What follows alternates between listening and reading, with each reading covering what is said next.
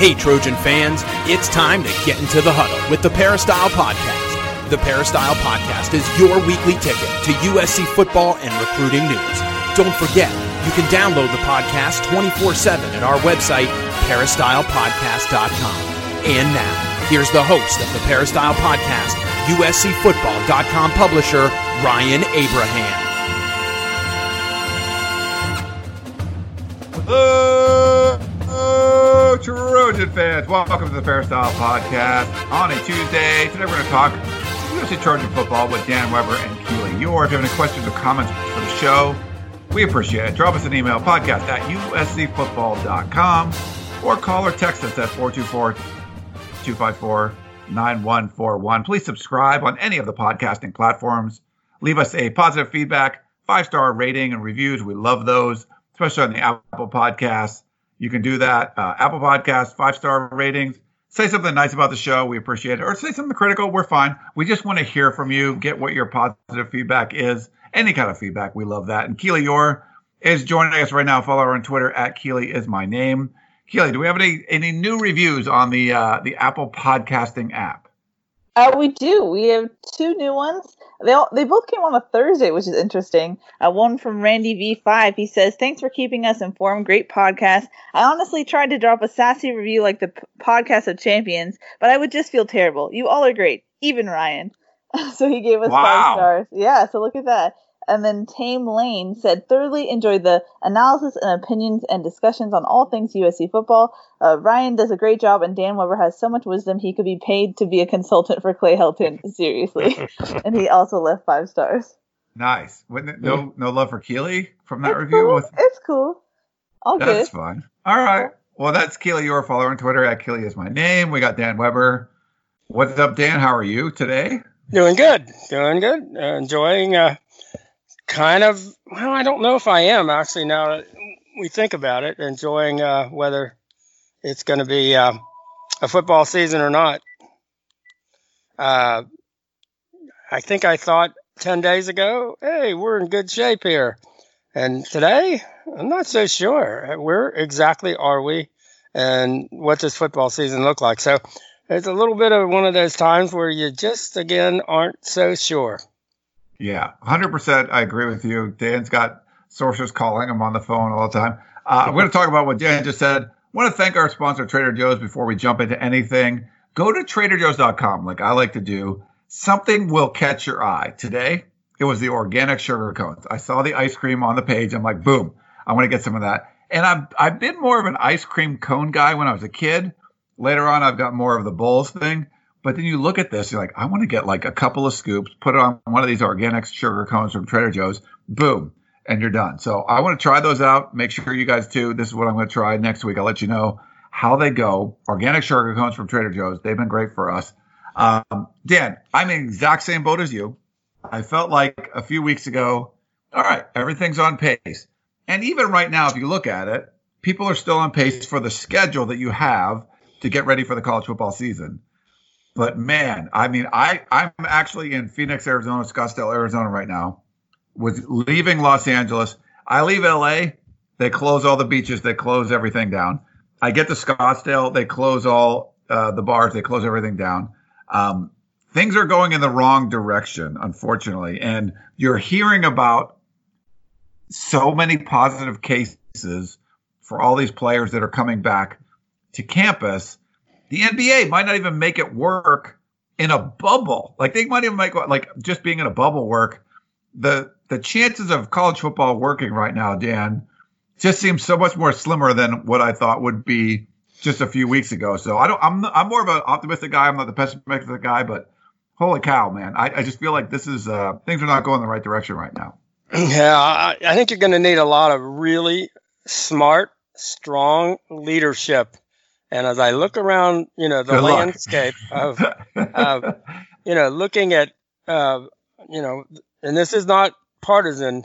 I think from the national to the state to the city levels or whatever, we may have the worst political class we've ever had in American history.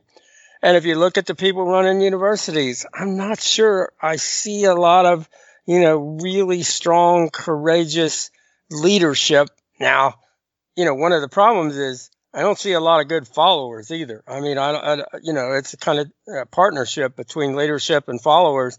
And, to be honest, I think you look at the college football programs and you see, in a lot of places you see some pretty good, direction, and you see, kids doing the best they can. When you look at the numbers, for example, of positive tests, that came in from the first wave in the Pac-12 of voluntary workouts and people reporting back. Those were really good numbers. I mean, USC, 3 out of 69 in all sports. And I think there were only 10 positive tests in the entire Pac-12 that we know about yet of all the players, that came back, or athletes that came back to work out. So I think, they seem to be doing their job. And if you look at the numbers overall, the only number that gets reported is the new increasing number of cases. What they don't, seem to be reporting are the fact that the age is coming, to an average age of 37 or something like that, and in the much more comprehensive testing. And most of those cases are extremely mild, asymptomatic, and, the death rate keeps going down.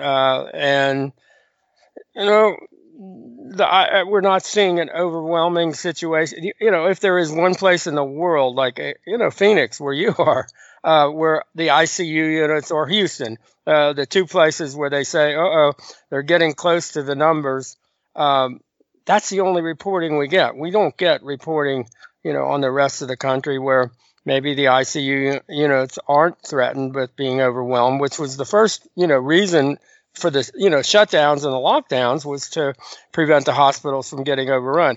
That doesn't seem to be the case, and I know there are people think that we're changing the goalposts and all of that, but I don't know. I don't know how this all works out. Maybe, again, though, in 2 months, who knows where this all might be with the things that start happening with bringing college, athletes back onto campus. And if it doesn't get, to a place where everybody says, this is a problem, maybe we just, kind of stumble into the season. I don't know how they're going to handle, attendance and crowds and people at the games and all that. And as I wrote the other day, I think that's a big problem. I just don't see, maybe you could run the NFL as a television only or almost all television viewer sport, but I don't see college football without fans. I don't think it's really college football. I just think, if you have to back it off a month, you have to back it off, till the spring semester. I think you'd rather do that and play with fans than not do it. And yet, you got all kinds of issues there because you got all the sports, running together, football and basketball. But that's going to happen right now if they get the NBA going, and if they get hockey going, and if they get baseball going.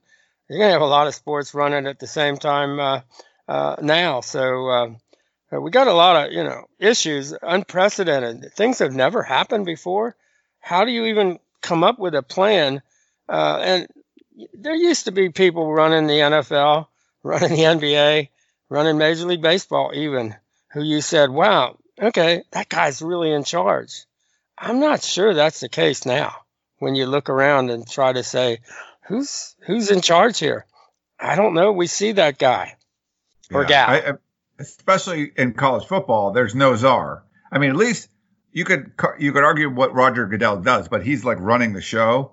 We don't have that in college football, and we got to give Keely some props because she was a little more pessimistic maybe than we were about this for the whole time. Like, I don't see how this is going to happen. Keely, where are you at now with how this is going to happen? Are we going to get college football? I mean, like you said, I never changed my tune from March. If you go back, I just didn't see how logistically it would work.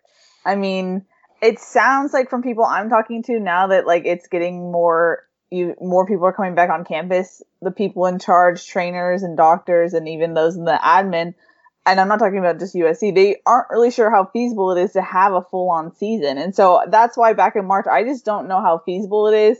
I think even if you have to move it back to January where we might get a better handle on things, that makes more sense. So for me, I haven't really changed my opinion.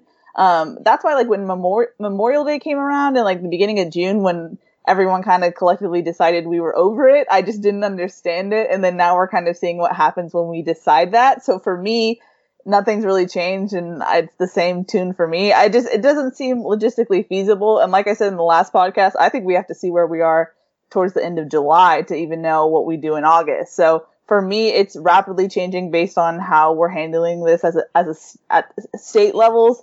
I mean, it sounds like Newsom wants to kind of put together a stay-at-home order again. So to me, it's rapidly evolving, and I don't think we can fully decide what happens in September right now, let alone in the future. So for me, nothing's really changed. I've always been the skeptic here, and I think it's paying off a little bit right now in this podcast. But yeah, that's all I have to say. Yeah, I think one of the things that the USC might be right in the forefront is, how do you set up a game? Let's say the USC-Alabama game.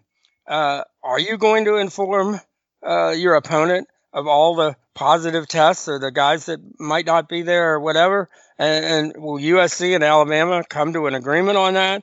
That's with one really small little detail of putting together a whole season.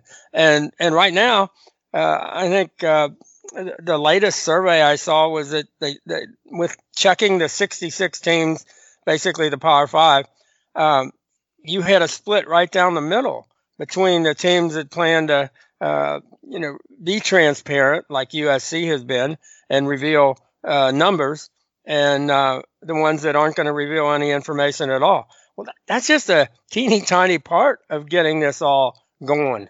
How do you resolve all the issues? What if teams say, well, what test are you doing?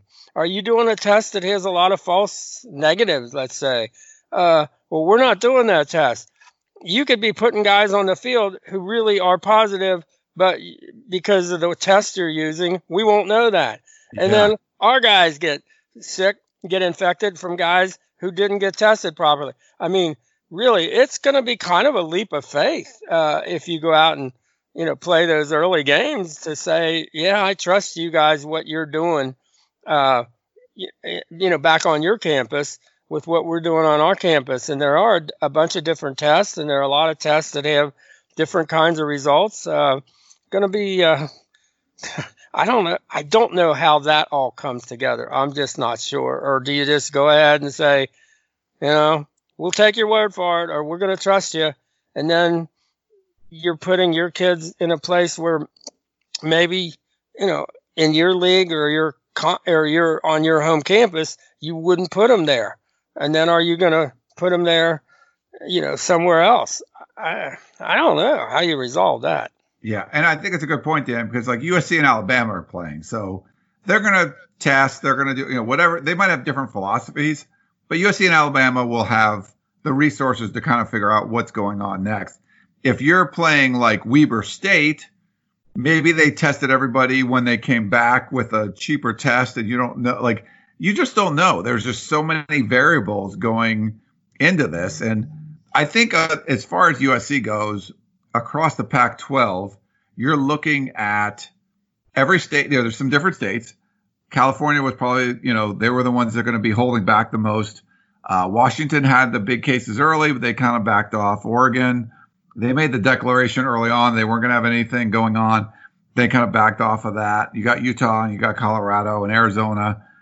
And, Arizona was I'm here right now. It's a state that definitely had things opening up more. I mean, I landed here yesterday, first flight I've had since the COVID thing, which I felt safe because you were like no middle seats, everyone wearing a mask. I wore gloves, mask, whatever. You don't do anything. I mean, I felt fine like being on the plane, but you get here and then the governor makes an announcement like hours after I landed, gyms are closed, bars are closed, tubing. I don't know. I guess that's some tubing weekend stuff that I wasn't going to be doing, but all that stuff is closed. I think the Pac-12 schools, for the most part, you had the California schools who were being more conservative about things. The rest of the states are kind of catching up. It just seems like it's going to be almost an impossibility, Keely, right now, to be able to do the schedule that we thought we were on, and that we thought we were like moving towards the full team participating in like mid-July. having like a little bit extended fall camp, and then the games start, in late August, early September. To me, it just seems like it's an impossibility right now, Keely. Yeah, and especially based on the fact that USC has made it clear that they're doing things within what LA County is advising, and it sounds like LA County is going to start to get stricter, let alone get looser, which is what they want. So if you're going to restrict, beaches are closed, like 4th of July weekend. I mean, I live in Hermosa Beach. There's so much space. Like there's no way you can pack the beach. Those are closed. Like it's like I think you can be really socially distant on those beaches, and they're going to be closed. So yeah, it doesn't seem like a good thing. Well, and one of the problems is if we are waiting for the government to make the right call. I know now that there are people who think that closing down schools was maybe, there are people who will contend that may have been the biggest major policy mistake in modern American history. That kids in school don't get it. I mean, especially grade schools, middle schools, they don't get it. They don't transmit it, and half the teachers are under the age of 45, and they're not really going to have a problem. And yet we're still, disagreeing on whether we can even start, grade school in September. So how and that's I think a lot of an easier decision than putting college football on a college campus back together. I just think, would you be able to do it with a month delay? I think that's the question now. It is very difficult to see playing games. Actually, the last weekend in August is when they're supposed to start. And boy, it's hard to see people getting to that place. As Ryan mentioned, it doesn't apply to USC so much, but if you're playing FCS teams, for example, as you said with the Weber State, and a lot of the Pac-12, for example, a lot of Pac-12 schedules have those teams on it that do not have the money for testing. They're willing to give those games up. Those are guarantee games, and that's not going to be a problem. But if you give up, that's where the talk about, we're just going to play a conference schedule, or maybe you drop your 3 out-of-conference games, but we'll fill those in with the 2 conference teams that you weren't going to play. The problem is USC is playing, Alabama and Notre Dame. Asking USC to drop Alabama and Notre Dame, that's a really big deal. I mean, the Alabama game, we've always heard that game, pays about $6 million. That's a big hit for USC. That's not giving up the Weber State game. And how that all works out, boy, I don't know. Yeah. Sorry, Keely, I didn't mean to cut you off there. I just continue your thoughts. My bad. No, you're good. I don't really have much to say after that. We don't know. Like, there's where the people complaining here in Arizona are like, why are these closings? Like, is there evidence that gyms are causing the the spread of the virus? I cannot imagine being out in the sun in the beach, like being a big cause of the spread. But I get the governments have to do something though, because things are getting worse, and it's not going in the direction we want to go. The biggest issue for me, you can argue whatever you want to argue as far as like, this should be closed, that should be closed, that should be open. I don't care. We were going in the right direction before, as far as like, it felt like we had, the schedule was correct. Let's open things up. You'll let players back on campus. We'll do these kind of workouts in smaller groups, and boom, boom, boom. And you kind of go across this progression until you get to the full team stuff. You get to actually practice and be on your way. I'm just not seeing a way right now. And I think Sean McVay, the head coach of the LA Rams, when they were getting interviewed for the that HBO show where the Rams and the Chargers were going to be on that show, I felt like he said it best when it was like, how can you play football and still be socially distant? If the whole point was we're going to play football, but somehow everyone's going to be socially distant, I don't see how that was going to happen. Yeah, linemen are wearing like masks and face shields over their head. Like, football is just not a socially distant sport. So I don't know, maybe this was like a pie in the sky kind of thing, but I'm much less optimistic now that we're going to have a regular football season than I was just a couple weeks ago. Yeah, I mean, socially distancing and voluntary summer workouts, you can put those two together. Socially distancing college football practices and games, that's a contradiction in terms. You can't have social distancing and college football. You can't. So when you make this decision, you've got to be willing to say, by the end of it, by July, we're not going to be socially distancing. We're not going to have to work out in groups of 8 with a trainer and a strength guy. We're going to have the whole team together. We're going to have huddles. We're going to have people hitting one another head to head, face to face. We're going to have tackling.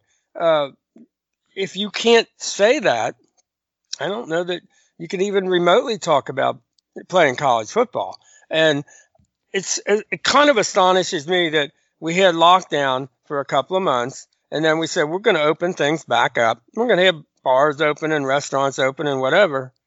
And then we're going to be shocked when there are more infections. Are you kidding me? What did you think was going to happen? The bars weren't open, restaurants weren't open, and we didn't have as many. Then we opened them up, and we have more. Well, duh, of course. I mean, what did they expect? And that people were acting like it's going in the wrong direction. It's going in the direction that it should be going in. But it's getting a much younger population, a much healthier population. Obviously we have to pay attention to the nursing homes and people, with comorbidities and age groups and all that. But, do we have to shut everything down, or do we have to have everybody playing by the same standards? I mean, do college football players really have to socially distance when they're voluntary, working out voluntary in the summer? They really? I don't think so. Yeah. All right. Well, we'll keep hoping. We'll keep hoping that we get some college football, but right now we just don't know. We want to get into some questions. We're going to take a quick break and come right back and talk some USC football. So back in a minute. Okay, picture this. It's Friday afternoon when a thought hits you. I can spend another weekend doing the same old whatever, or I can hop into my all-new Hyundai Santa Fe and hit the road. With available H-Track all-wheel drive and 3-row seating, my whole family can head deep into the wild.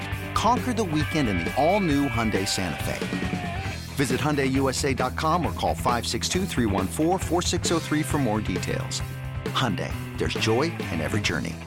Hey, I'm Brett Podolsky, co-founder of The Farmer's Dog. We make fresh food for dogs. We started the company when we saw what a huge difference it made in my own dog, Jada, when she stopped eating ultra-processed kibble and started eating fresh, whole food. The Farmer's Dog food isn't fancy. It's just real food delivered to your door in pre-portioned packs. It's better for them and easier for you.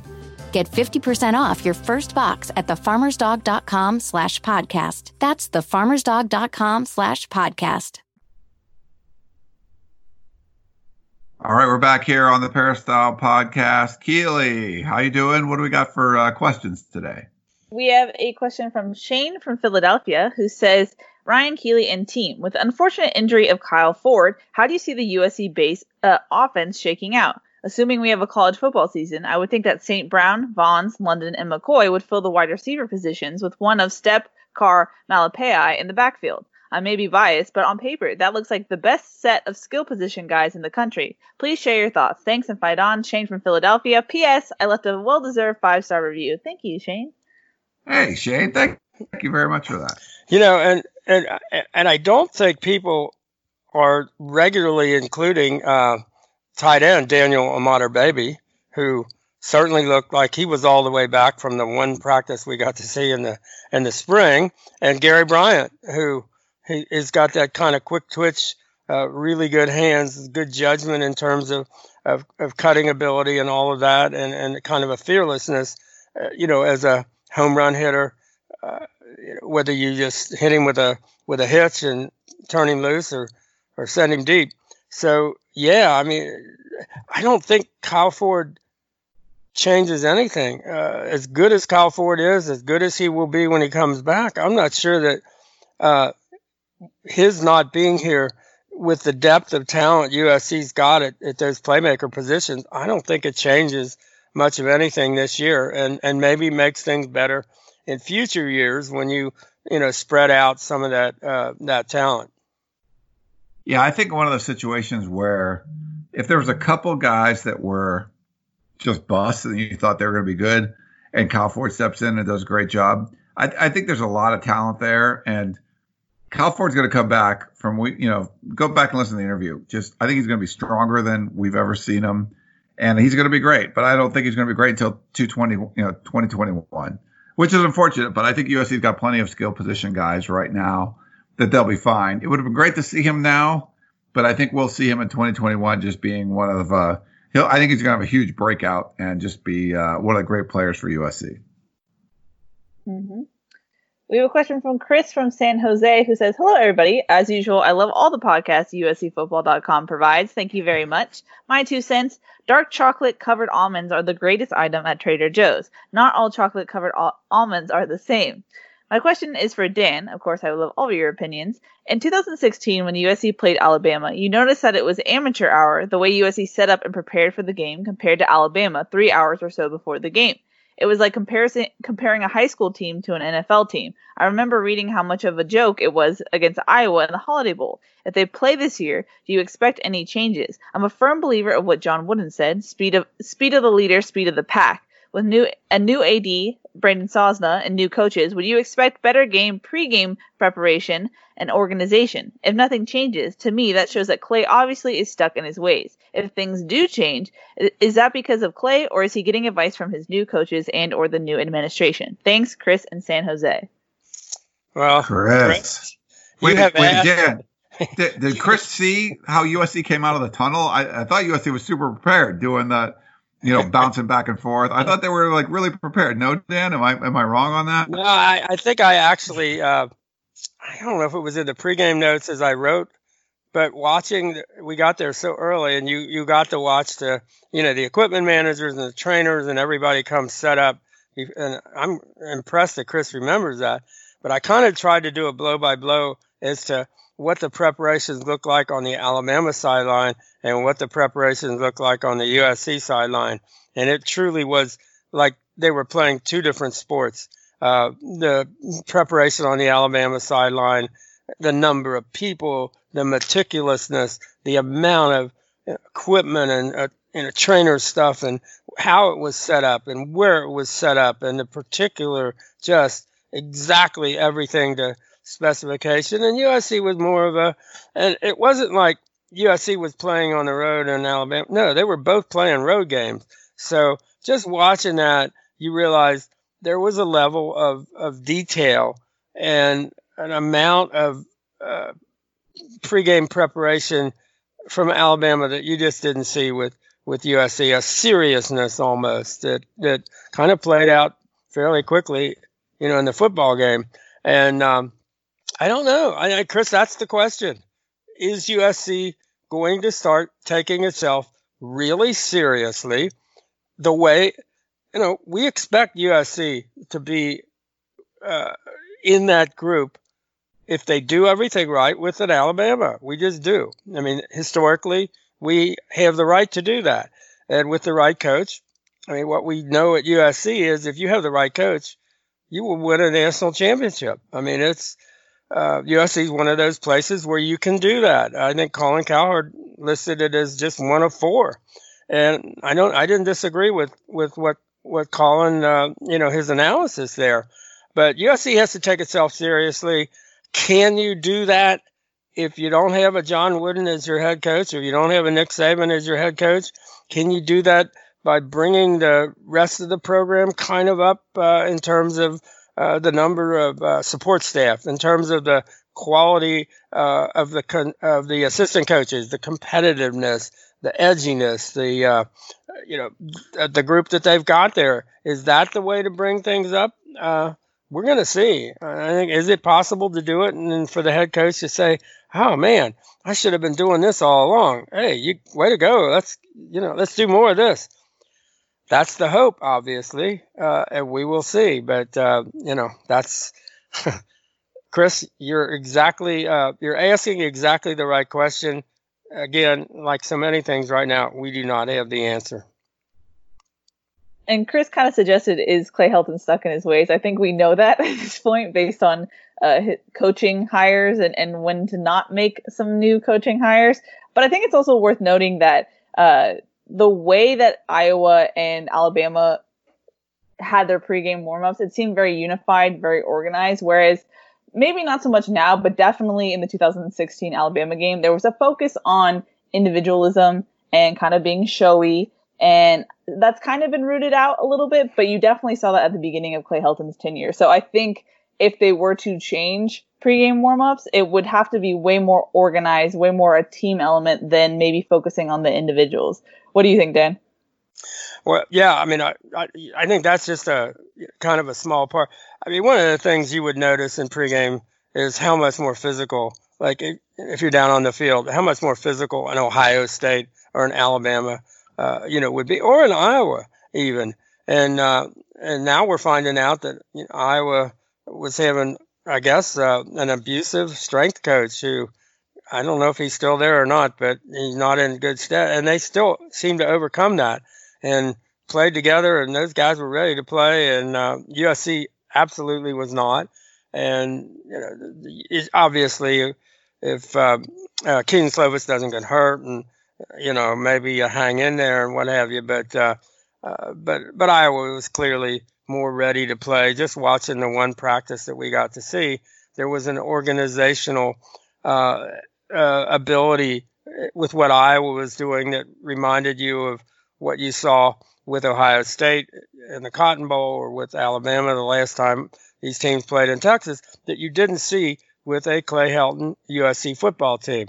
And whether we're going to see that or not, is it possible by doing all the things that, Mike Bone, Brandon Sosna have tried to do to shore things up after, keeping Clay, is that going to work? And I don't think we know. I think we do know recruiting is significantly different and significantly improved with the improvements to this point. Okay, so that's a change. Staffing is different. This is not a staff that Clay, left to his own, devices, would have put together. So is it possible to do and make improvements around the head coach? Absolutely. Can you take that far enough? Again, we'll find out if everything goes right. I guess we'll find out starting September 5th. We just have no idea. Yeah.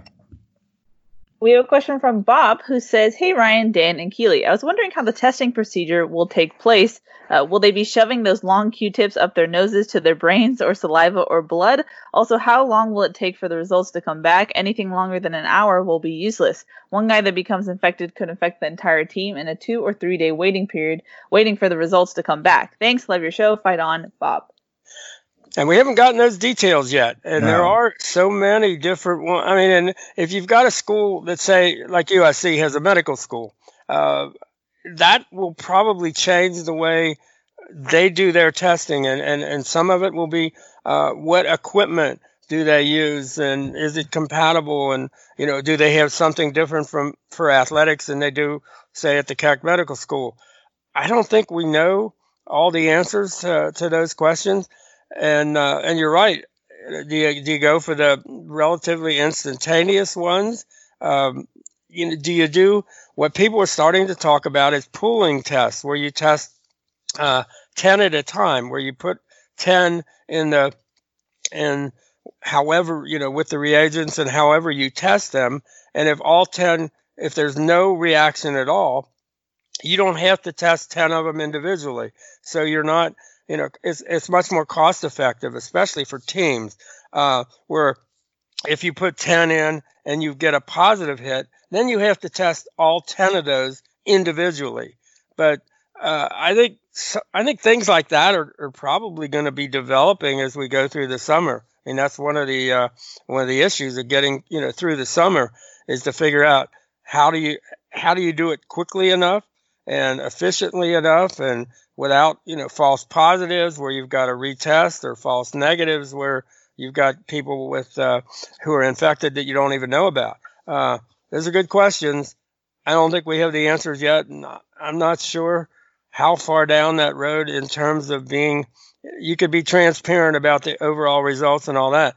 Will they be specifically transparent about what tests are you using? How long does it take to get the results back and all that?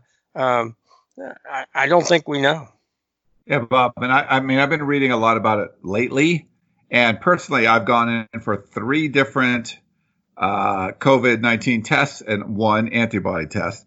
And then not really realizing that there's a whole different, like, you don't know. The tests are different. The first test I got, the only one I actually got results from for my COVID test, was a cheek swab test. And that was at the Crenshaw Christian Center. I went there. It took me like almost 2 hours to get that done. There was 2 other ones close to my house that I went to. Those were nose swabs, and I like really jammed it up my nose. And both times they came back, they weren't able to test a sample for some reason. It might have just been they screwed it up. It might have been we didn't get enough sample on the Q-tip thing. I have no idea, but they weren't sure why. And the other one I took, the antibody test, was more of a finger prick test, which was really quick. But if you're reading more about the testing that different colleges are doing now, what high schools would have to do, what junior colleges would have to do, what group of 5 schools would have to do, there's a cost factor because there are different things, like you said, Bob, about is it an instantaneous test? I haven't heard the 15-minute test for the COVID, but it's more of like a day, 24-hour kind of thing. But they're taking these tests. Sometimes they take days. Sometimes they take, a single day. It just depends. And you don't really know. And there's a factor for all of them about how accurate they are. And I thought a lot of the COVID tests were a lot more accurate when they were. I think there's like a 90% kind of thing for a bunch of them, but there's other ones that are like 70%. The antibody test I took, I don't think was very accurate. So it's hard to say. There's just a lot of factors in place. And I think cost becomes a part of it. And if you're going to go with a cheaper test to let your players go out in the field, like Dan said, I mean, that could be a huge problem. So I just don't know at this point. I don't think anybody knows. I think you have to go through and just try to do as thorough testing as possible because you don't want to put your players out in the field thinking that they could go infect the other team, that could spread through a whole nother program, a whole nother state. We just don't know at this point. But there's definitely a lot of factors as far as the tests go. I've done a bunch of them myself, and it's the way they do them are just different. How fast the results come back are different. Everything's different. And it's just there's a lot of variables when it comes to all that. And I think the other thing that's going to change is when you get into a season, if you get into the season, what day of the week or days of the week do you test? Do you ideally, if the idea, if you're thinking, well, we don't want to infect anybody on our team or anybody on the other team, you test as late as possible. But the later in the week that you test, the more chance you have of your quarterback, for example, testing positive. And then you don't even have a chance. Say you test them right before you get on the plane on Friday and you find out your quarterback tested positive. You haven't even had a chance to, you're going to be walking through in the parking lot of your hotel with your second string quarterback. And now he's the guy that's going to carry out your game plan. And yet, if you test too early every week, which would, okay, we're going to test on Wednesday. We'll have Thursday, Friday to adjust. If you do that, then you've got that possibility that on Thursday, Friday, a guy could get infected. And how do you come to an agreement between teams that are playing one another? I mean, I guess, at a conference level, you would think the conference is absolutely going to have to dictate when do you test, how do you test, all of that. But right now, where's Larry Scott? Where's Larry Scott when you need him? Make it his $5 million. Yeah, he's fine. Ryan, do we have any voicemails? Okay, so I'm doing this remotely, so it's really hard to do the voicemails. We got a couple. They're from our buddy Curtis, so we're gonna have to hold off on them until next week. But my apologies, Curtis, and everyone else. But I can't really run them from my remote location here. So sorry about that. No worries. Then we have one final question, and it's from our buddy Dan, class of 1962. Says, "Hi, Keely, Dan, and Ryan, the 5-star team. Quick comment about uniforms. USC has 2 distinct uniforms, home and away. Both are classics, and they only use them about 6 times a year. So I do look forward to seeing both classic uniforms annually. Also, there's something about a current player wearing the same uniform as a former Hall of Famer. The comment about defense blitzing from multiple positions was telling. A staple of Pete Carroll's defenses was the offense never knew who was blitzing. If Todd Orlando goes back to that way of playing, the offense will play slower against our defense because they will have a lot to think about. Clancy Pendergast was so predictable that offenses could attack with speed. Dan, out of all the defensive coordinators that you have seen throughout the years, who do you feel had the best defensive game plans? Thanks as always. Stay well and safe and fight on and win. Dan, class of 1962. Keely, was that 2 emails you just merged together? Because there was we had uniforms and we went into defense. I don't know. There was not a smooth transition, I think. I read the emails as they are presented, and he was just commenting on last week's pod. Okay. A new comment. Yeah, because we talked about uniforms in last week's podcast. I was geared up for the uniforms, and then we all got into the defense. I wasn't sure where we were going. Okay. I should have probably taken a pause, yes, but no, it's not your fault. No. Yeah, Dan was right about the uniforms for sure. Somebody the other day put on the P when USC could run the ball, and they showed the game at Nebraska, and what was that, 2007 maybe? And I just love watching that, and I like watching the fact that both USC and Nebraska essentially have the same uniforms. Had them in the, if you'd have played in 1967, they'd have looked pretty close. And I'm good with that, to be honest. It makes it hard. He did that game. I think I was there with a couple buddies. I think they threw a 50-yard pass to Stanley Havili from their own 1 or something. And that was Nebraska knew we can't throw a 50-yard pass to our fullback backed up in our own zone. It was that was over at that point. Yeah. Yeah, you're right. And then they could just run the ball as much as they wanted and have fun. And because that was not a team that had great receivers, and they actually didn't need them. Watching was it Sam Baker, I guess, and somebody mentioned, and Kevin Byers, I guess, next to one another. Man, that was fun, watching that. So, and I like the fact that you could go back and watch those games and not see the Ronald McDonald shoes or the black socks. So just to throw that in there, they don't need to change anything. I love it that they don't have the numbers or the names on the back. But as far as Dan's other question, I think without a doubt the best defensive coordinator since I've been here is Pete Carroll when he was his own defensive coordinator his first couple of years. And you saw where he was going and how he was doing it. Now, obviously, they could tackle people. They were aggressive as heck. I mean, they wanted to hit you, and they wanted to separate you from the football. And boy, does that make being a defensive coordinator a whole lot more simple when you can separate people from the football. You can put them in holes. You can make them throw the ball when you know they have to throw the ball, and you can go up and get it, and you can lead the nation in turnover margin. I think that was the big change in USC football with Pete and the way he turned defense into offense. People were afraid. They didn't know what to. I mean, some of the things they did, like in that Oklahoma game, they hit Adrian Peterson early in ways in which I'm not sure he is tough, a physical guy, and he's turned out to he's going to last forever in the NFL. He didn't almost want to run the ball. I mean, nobody wanted to run the ball, for Oklahoma, because they just beat them up.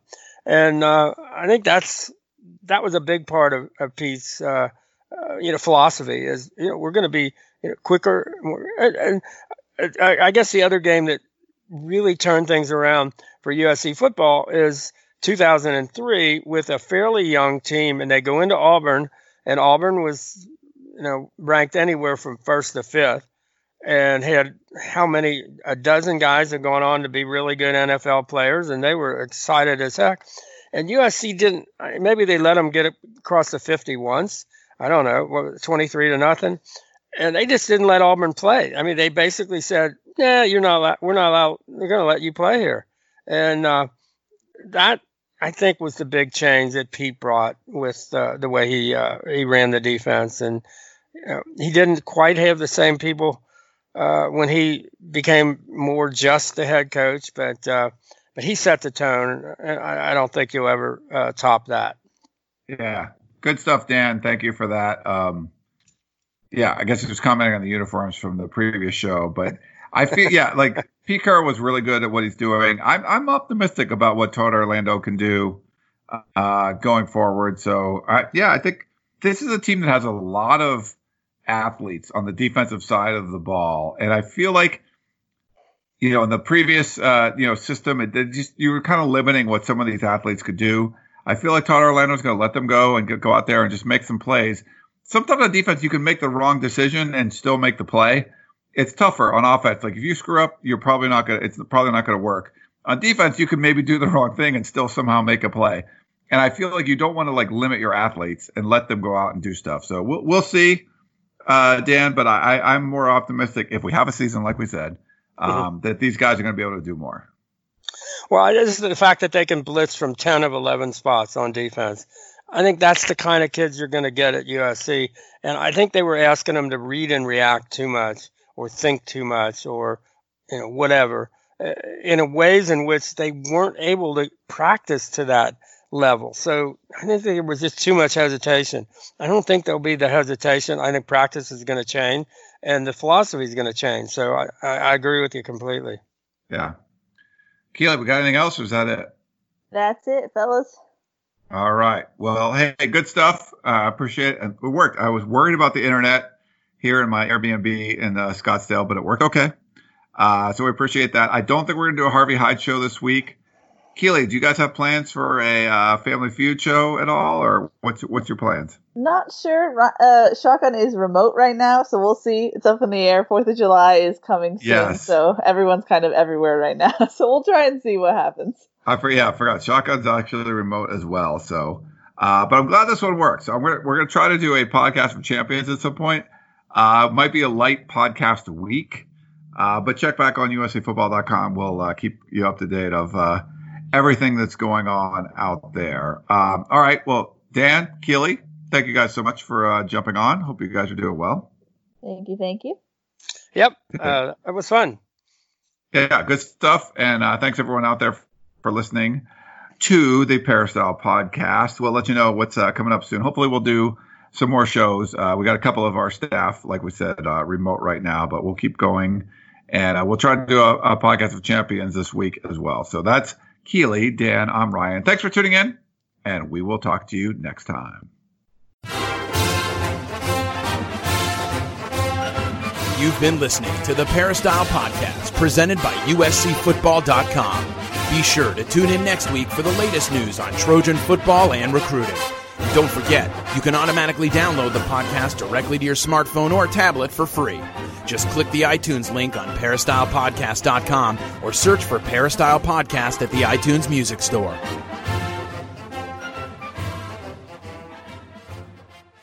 This is Tony Kornheiser's show. I'm Tony. You expected someone else? So what exactly is the show about? I don't know. It's a sports show nominally. Football's over, but we're finally at a point where things matter in college basketball, and baseball season is on deck. Greatest 3 words in the English language, pitchers and catchers. We have some of the best voices come on and explain what matters or what makes an upset, like Ryan does. 9/8. No, that's not an upset. No, yeah, it is, Bob. And if you're lucky, I might just tell you about my search for discounted sleep pants or my worries about what my dog just ate. Listen on the Odyssey app or wherever you get your podcasts.